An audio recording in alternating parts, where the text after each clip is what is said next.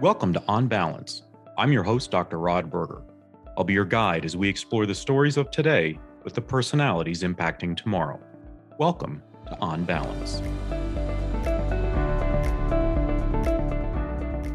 Okay, I'm going to just lean all the way in and say I'm going to be more dad and father today than I am going to be host of a podcast here. Look, I was saying off air to our guests that I'll be introducing you to in a second that approximately 75 to maybe 90% of the things that come into my inbox about, potential interviews these days have to do with artificial intelligence and applications of AI across the spectrum, across really the lifespan here in the US and abroad. And look, as a father of an 11 and 9-year-old, I am keenly interested in the world that they're going to be entering and whether or not AI is going to be their sort of parallel partner, if you will, or if it's going to be like a number of college students that I work with talk about, the concern it's going to take over the opportunities that they may have. So we're really in for a treat today. We're going to be spending time with Ben Farrell. He is at the New England Innovation Academy. If you check out their website as a parent, it just jumped off the screen for me. NEIacademy.org. I think you're going to have the same experience, but we're pleased to be speaking with Ben today. Let me give you a little background. So he comes from the International Montessori School of Beijing in Beijing, China. Prior to that, he was the Dean of Students and Director of Leadership Education at the Webb Schools in California. He worked in residential life about how do you say that?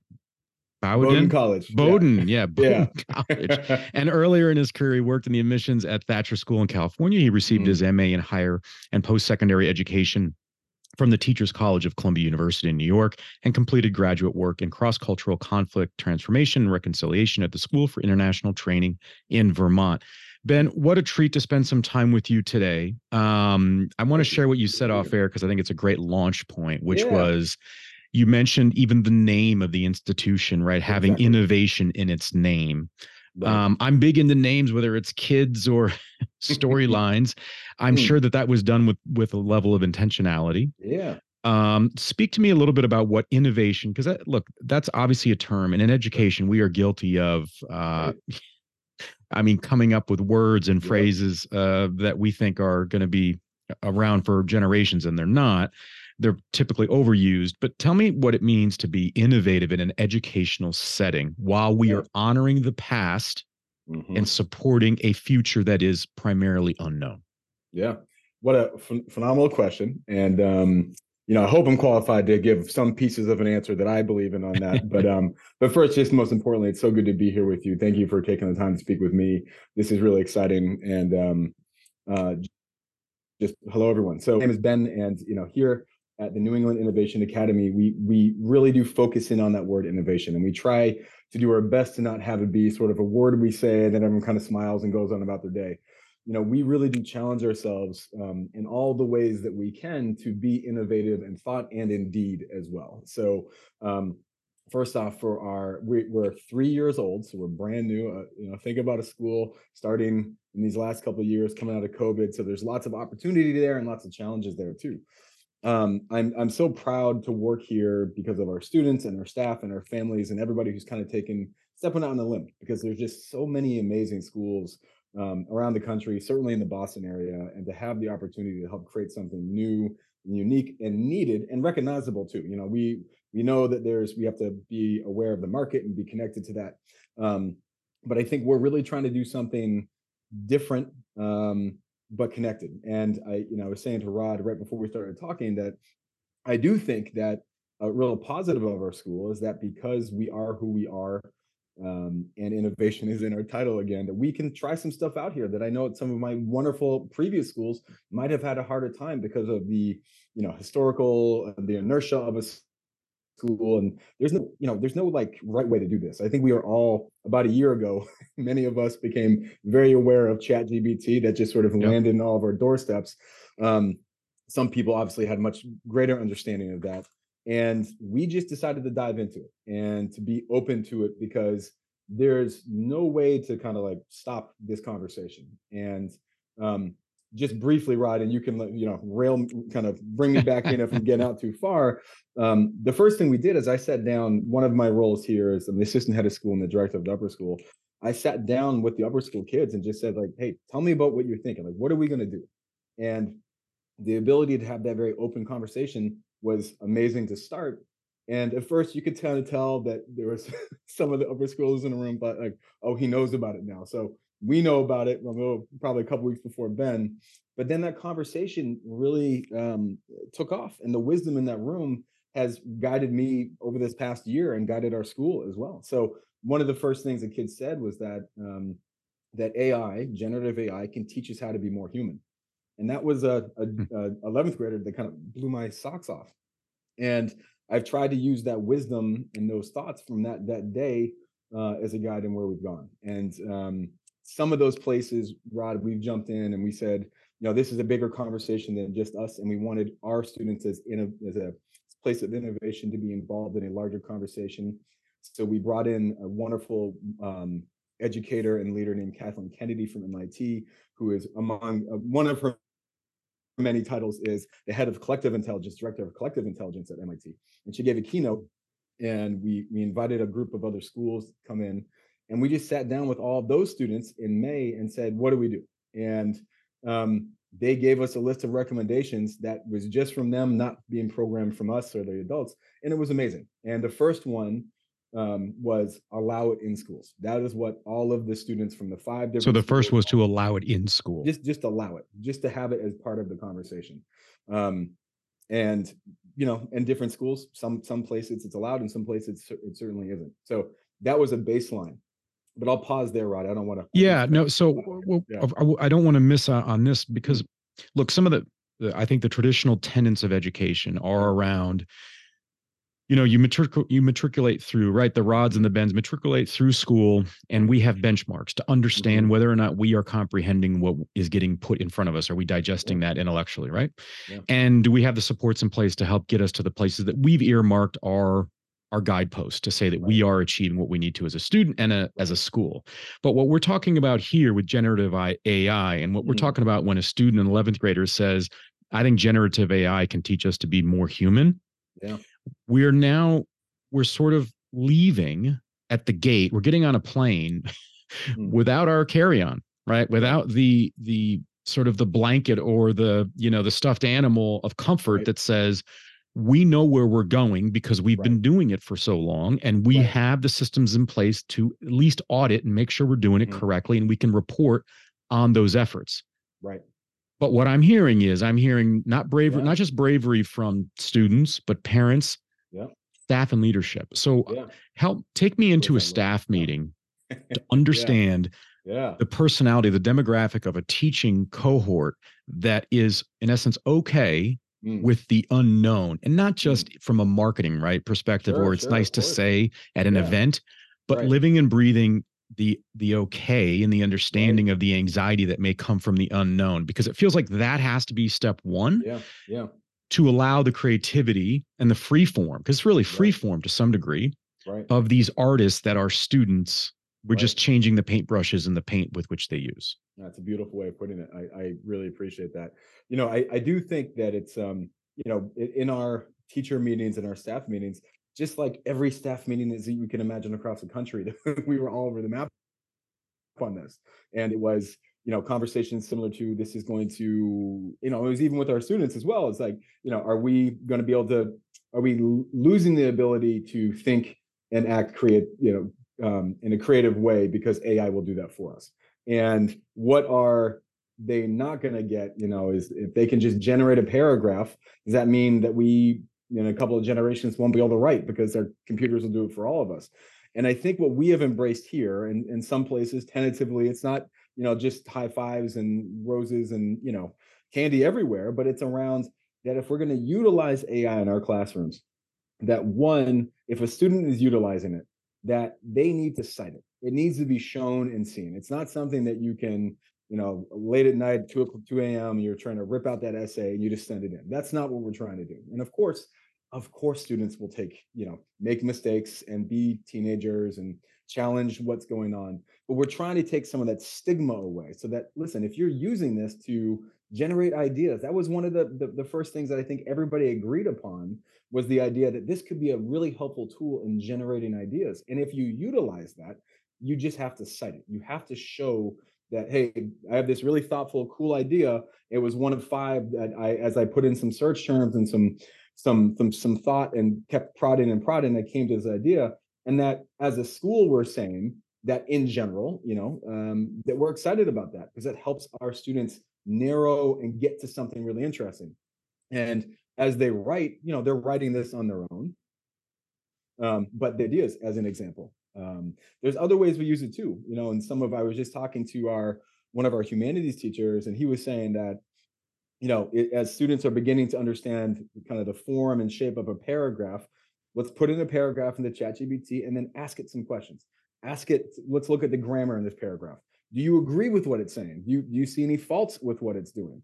Some of our students are doing between different platforms as well to see how can they continue to learn. And somebody who has struggled with this in his life, with my grammar and understanding what is a past participle and all these different pieces, and that really chased me in my time in my educational career.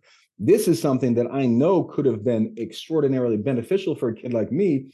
Well, not anymore, a younger version of myself, because I could have said, I need a concrete example to understand. Once I see it, I can get it. I don't need theoretical. Show me. And this is a way you can sit there and frankly take away some of the shame that I felt growing up, because I don't want to ask this question because I should know this, and oh my goodness, all of that goes away. You can sit and get help. And that's one of the other places that we're trying to help our students coming out of COVID as well, to find this space to get some help and to take some of that pain and shame away. Now, your school, like so many around the world, you're dealing with students that are digital natives. Yeah. And so I don't have any concerns, or they're minimal when it comes to, can students embrace this world of sort of deconstructing the way in which they may have looked at an academic assignment in the past and finding new pathways of understanding, experience, exploration. Right. My question would be, in how much education, so sort of put the students aside in the AI, but how much education and conversation do we need to have as an industry, not just to support a new generation of educators, sort of an updated version that's living in this now world, but the parent, and also in the way in which we would, if we were working together in a school, Ben, where do we have the skill set in what we're observing that we can then ascertain the skill acquisition of a given student within this new field of play?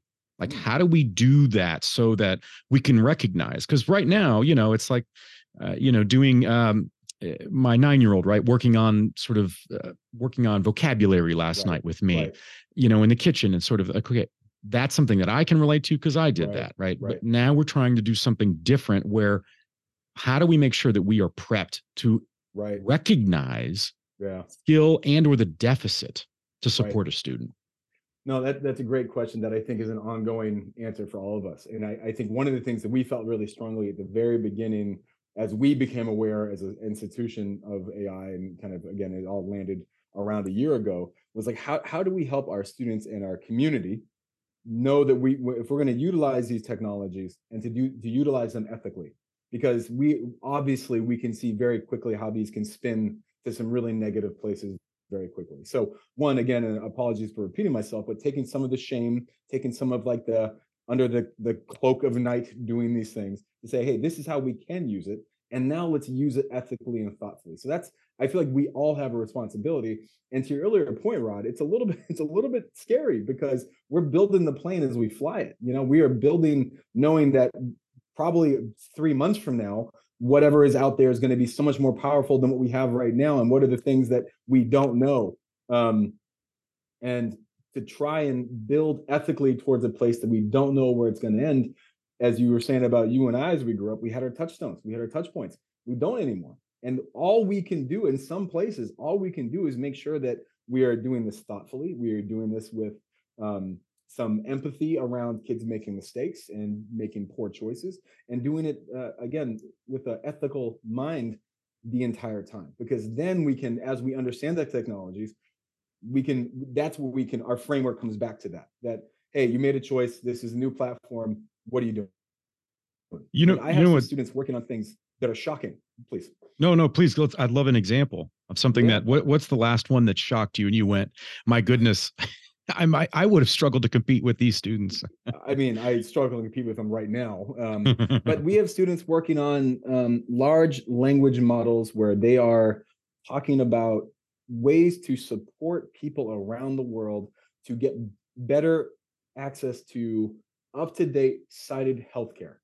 To say, so it's not just like WebMD. It's not just, I'm coughing on ChatGPT. It's these are the symptoms, and then it gives you something, and then it's translatable into hundreds of languages that anybody can access this. And it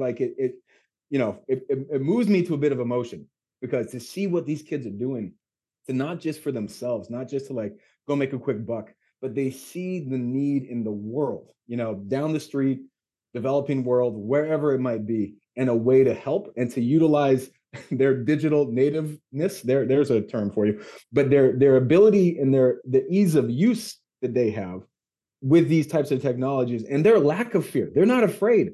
They say, oh, okay, this is kind of cool. What can we do? I'm the one, I just have to get out of the way sometimes and just say, well, okay, we're still in these boundaries, right? We're not way over here. We're not way over here, but you're doing something meaningful. And that's one of the tenets of our school, is that, here, you don't have to wait. For me, it was one day when you're senior VP of product development, then you got your chance, then you can make your mark. Now it's like, hey, you got an idea at NIA, you can go make this happen. And we want to support them appropriately, ethically, morally, responsibly, but they can go get after it in a really powerful way. And so anyway, that's it's just so exciting and I overwhelming love at that. times. I love that Yeah. focus on sort of the social component, right? The communal impact. We talk about like impact investing in entrepreneur Mm. circles, right? This is really Mm. like creative impact or impact Mm-hmm. creation. Mm-hmm. One of the things I'm curious about, and it's interesting how I don't think this is a shock to people maybe in our generation, Mm. but it's one of those things that whenever it's like we'll deal with that later, but you know what? It's Sure. here, and Right. so I remember growing up and it was DOS, Mm-hmm. like the coding language. That Mm-hmm. dates me, right? Right. But when you look at STEM and you look at all of these sort Right. of how we define innovation in so many schools today, it's around coding. Right. But the conversation I don't hear is if we're defining innovation around coding, yet AI can Mm. code. Yeah. Right. Right. I've been studying and watching documentaries and seeing how it's applied in everything from military to our everyday Right. life. That role of coding is evaporating, if not Right. already, Right. because of the power of generative AI. Right. And so using that as sort of our backstop or our example, the exemplar here is how do we then approach the the acceptance of not knowing? Mm. The Right. acceptance of not knowing so that we can be more facilitators Right. than sort of dictators of knowledge Right. and speaking to students. Because if I'm a high school student with a bit of a Mm. chip on my shoulder, I might say, Mm-hmm. you guys sold me a sort of a bill of Right. goods around STEM and coding, Right. and that may already have been Yeah. lapped, right? And Yeah. I don't know for sure. It's not a Sure. definitive kind of a thing, but just the relationship with that anxiety maybe as adults we have, Right. right? To not Right. have that. It feels like we've got to get out of our own way Right. and potentially make some pivots here. So just your Right. response to Yeah. that when we think about how we've either set them up for success or for Right. sort of a short-term gain. Right. Well, it's interesting. I know you just met me, but I'll write that book with you about how to get adults out of their anxiety and out of our own way. I mean, I think everybody feels that, right? I mean, we all feel that, and certainly in these last couple of years have heightened that for all of us. And I think we just look around our country and our world right now to see how we're all dealing with so much all the time. And I think again, what I do, and I have the luxury of this, and I know this for me here at NIA, that when I feel that way, I have returned to the students. I return to their very wonderful, thoughtful, and I mean this in a very good way, basic, like, come on, Ben, wisdom. Not sort of like it's a basic thought, like, Ben, of course, like, let's take this down. And I sit with them and I listen. And I see that if they're able to do it, if they're able to do something that's not just, if I challenge them be bigger than my worry about them cheating on an essay or plagiarizing something, and that I challenge them and give them the space and then give them support, both, again, as we said earlier, like in words and then in deeds as well, and following up, that they can do amazing things. And that's the hope. I look at it quite honestly, Rod, is I think these are the generations that are going to change and save the world. And part of my job, part of our job as adults, is to allow them to do that and to not get in their way, and to arm them with all the things that we've learned that's come to us. And now it falls to them, and we support them with again, the moral, ethical, thoughtful responsibility that we have learned. But then we also allow them to go and do it. And don't be afraid of where they go. Now, they're always going to go out of bounds. And then that's part of our job, to help them back in bounds. And then if we do that, I truly believe the sky is the limit. And we were so fortunate, as I mentioned, Kathleen Kennedy from MIT, our schools, as NIA, then we call it a NIA forum, which is kind of like a place where we are able to talk and have some open conversation. And she led us in that conversation around collective intelligence. So it's not just AI. It's not Skynet taking over. It's humans and AI working together for a better outcome for whatever it might be. And that, I think in the room that day last May, there was a lot of hope and optimism about where we can go with this. And to not always, which I think is part of our, as adults, as a dad as well, a 10, a 7, and an almost 5-year-old, that I have to allow for the hope and optimism to shine forth as much as my worry comes out as well. Ben, talk a little bit about the conversations with prospectives of families at NIA, and whether it was what they didn't see that they were getting in other schools, and or what they are looking for and hoping for, and that conversation around sort of trust. Because to your point, you said, I think in the beginning, appreciating the parents and the families that believe in the mission of these very intelligent educators that have come together to create this sort of playground or sandbox of unlimited potential. Right. That's it. Thank you for that question. And, I would start with my colleagues here. We are, as a school that's 3 years old, I've been here this is my second year. And to see what they have done, and this is going to sound so silly, but it really rings true here, that every person, student, staff, parent, but just focusing on the staff for a moment, at the school has chosen to be here because there are in Boston, and there are so many amazing schools within 40 minutes of us. Like, you can't throw a stone without hitting an incredible school. People have chosen NIA because we represent, as I said at the beginning, I think something unique but needed, and that how many times in a career would you be able to be part of an educational startup in this way? So we have these brave educators willing to step out on a limb and to be and deal with the uncomfortable nature of not knowing, and that takes a toll. And that's something as a administrative team that we've got to continue to work on, to be supportive of everybody in our school, but certainly our staff. But I think there's two pieces to your original question there. I think coming out of COVID, a lot of families saw us that initial year as a place where we can be back in school, we can be face to face, we're doing something a little bit different. COVID's been really hard on my children, and I want them to have a small school setting where they can dream and imagine and build. And now we have to make good on that. It can't just be COVID, and now we're not where you were. We have to be who we are and where we're going. And so I think as we continue to grow, we're in startup. And startup is a grind. And we're in startup for a number of years, and there are people who will listen to this who know much more than me about startups.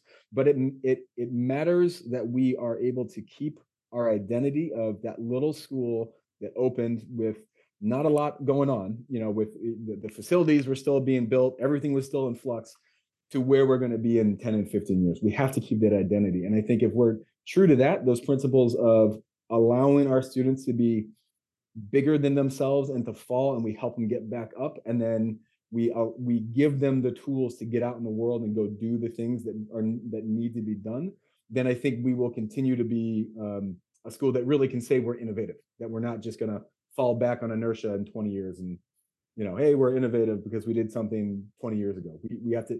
It's a constant iterative process that we follow through something called human-centered design, which is building something with empathy and love for the end user. And how do we get there? And that centers us as a community.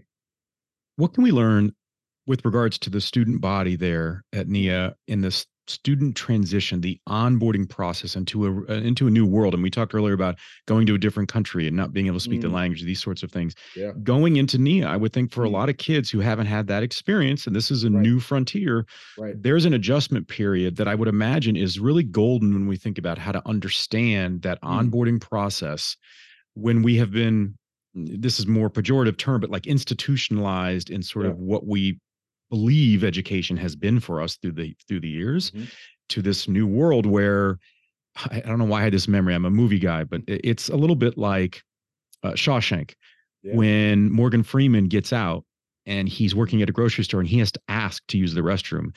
And the manager at the store says, you're an adult. You can, you're free to take your bathroom break. Right. Talk a little bit about that transition so that, because I would imagine getting a given student at NIA sort of onboarded and excited and feeling comfortable that's numero uno, because at that point, now they can embrace all the human-centered design and approach that you're talking about. So what can we learn from that process? Great question. One of our founding pillars is belonging and togetherness. And that means for a student to do well, they have to be well, they have to feel supported and seen and heard and challenged. And so that, our onboarding process, that's a very astute point. There is a bit of a culture shock, as you step in and you think, okay, so when we talk about your voice matters here, that's not just me as the upper school director saying that and then walking into a meeting and then dictating out to where we go. What our students see here, and if we're doing our job the right way, which I fingers crossed we are, but if we're doing our job the right way, our students see they have an idea, they come to us with it, and then I'm able to come back and say, hey, that's a really good idea. Here's what I've done. So an example of that, Rod, would be I had one of our 12th grade students reach out a couple weeks ago and say, Ben, it would be great.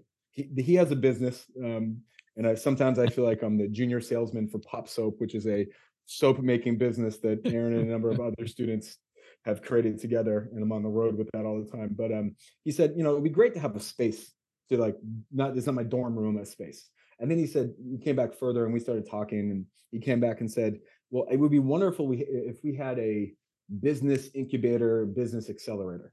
And I said, Aaron, that's a phenomenal idea. And then I was able to go to our board and say, listen, we have this great idea from a student, and we have these wonderful board members and founders who understand that and what that means. They got involved in the conversation. Now we have some senior advisors who have just come on from Babson and MIT.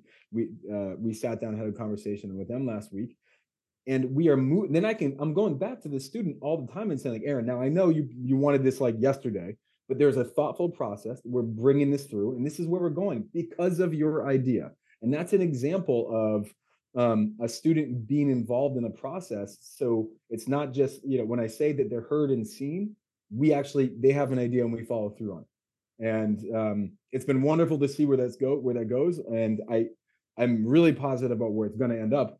Now, he might graduate before it's finalized, but he'll be able to come back as alumni and utilize it as well. But that's an example of a totally out of the blue idea that fits who we are, and that also, in my previous wonderful schools, that wouldn't have been taken with the same level of,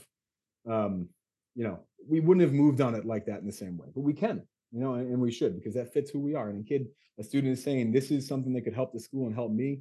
Well, yeah, if we can do it, let's go see what we can do. Before I let you go, Ben, I'm curious. I would love to know the sense or the relationship you have with sort of the responsibility of being assistant head of school, the upper school director. Yeah. And I say that because what I already enjoy and appreciate in our interaction is I don't get the sense that you're someone sort of the classical, if you have an idea, you're going to own that idea, that it's about ownership, what we would traditionally couch as ownership, that this is about you are a facilitator within a certain segment of time of these young people. Yeah. And you want to make sure that the wheels are greased for them to be able to realize and develop whatever they want to do and realize sort of the best of themselves. I don't take that lightly, that is a part of you and your constitution. Yeah. Talk about the sense of responsibility you have when you close down on a given night and you think about the role that you have where it's a little bit like a runaway roller coaster, but in the best possible Yeah. way. Yeah. And sort of the value that you take as a human being in that, because I think Yeah. that's a big adjustment as Yeah. adults. I first off, thank you, and I appreciate that. And I'd like to think that's always been part of who I am.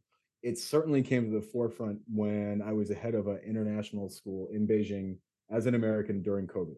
And if you ever want to learn something quick, go through that experience. And I found very quickly, as I said to my staff in China, and where we came together, because we were on balance a younger school, we skewed younger, and we lost a number of kids dropped out as COVID was first hitting in China and then around the world, and no one really understood it.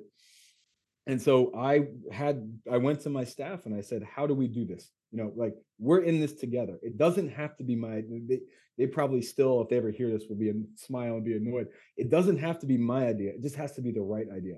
So let's sit together and come to me. And, as an American, that feels very American. I've never felt more American than being in Beijing during COVID, but I was able to get, I think, the best out of this multinational team to come to the place where everybody in that moment, there was no time for hubris. There was no time for, your idea, my idea. Just, that's a great idea. Let's go work on it. And it came out that within a year and a half of COVID, we had our largest ever enrollment, and it was amazing. And the kids were happy, staff was happy, things are going really, really well. So to your point, which again, I thank you for, that's what I took, that built upon who I was, I think, already. And then I took from that, hey, there are great ideas floating around outside where I am right now. I just have to be brave enough to listen and then help make it happen. And if that's what we can do, that's the part where, for the book we're going to write, Ron, around how do we get other people to do that? Because that's where all the great stuff happens. Yeah. Well, I'm excited to watch from afar. Hopefully, this will be the first of many conversations, but to see what you and Nia, the New England Innovation Academy, are going to do and achieve. I think you're going to push the boundaries in an incredibly positive way with young people leading the charge. I would encourage folks to go to niaacademy.org. That's NEI to learn more about Ben, his colleagues there, and the wonderful projects the students are working on. Continued success. I look forward to the next conversation. Thank you so much, Rod. I'm your host. For the time. You're welcome. Dr. Rod Berger. This concludes another chapter of On Balance. Connect with me via LinkedIn, Twitter, and Instagram. I'm Dr. Rod Berger.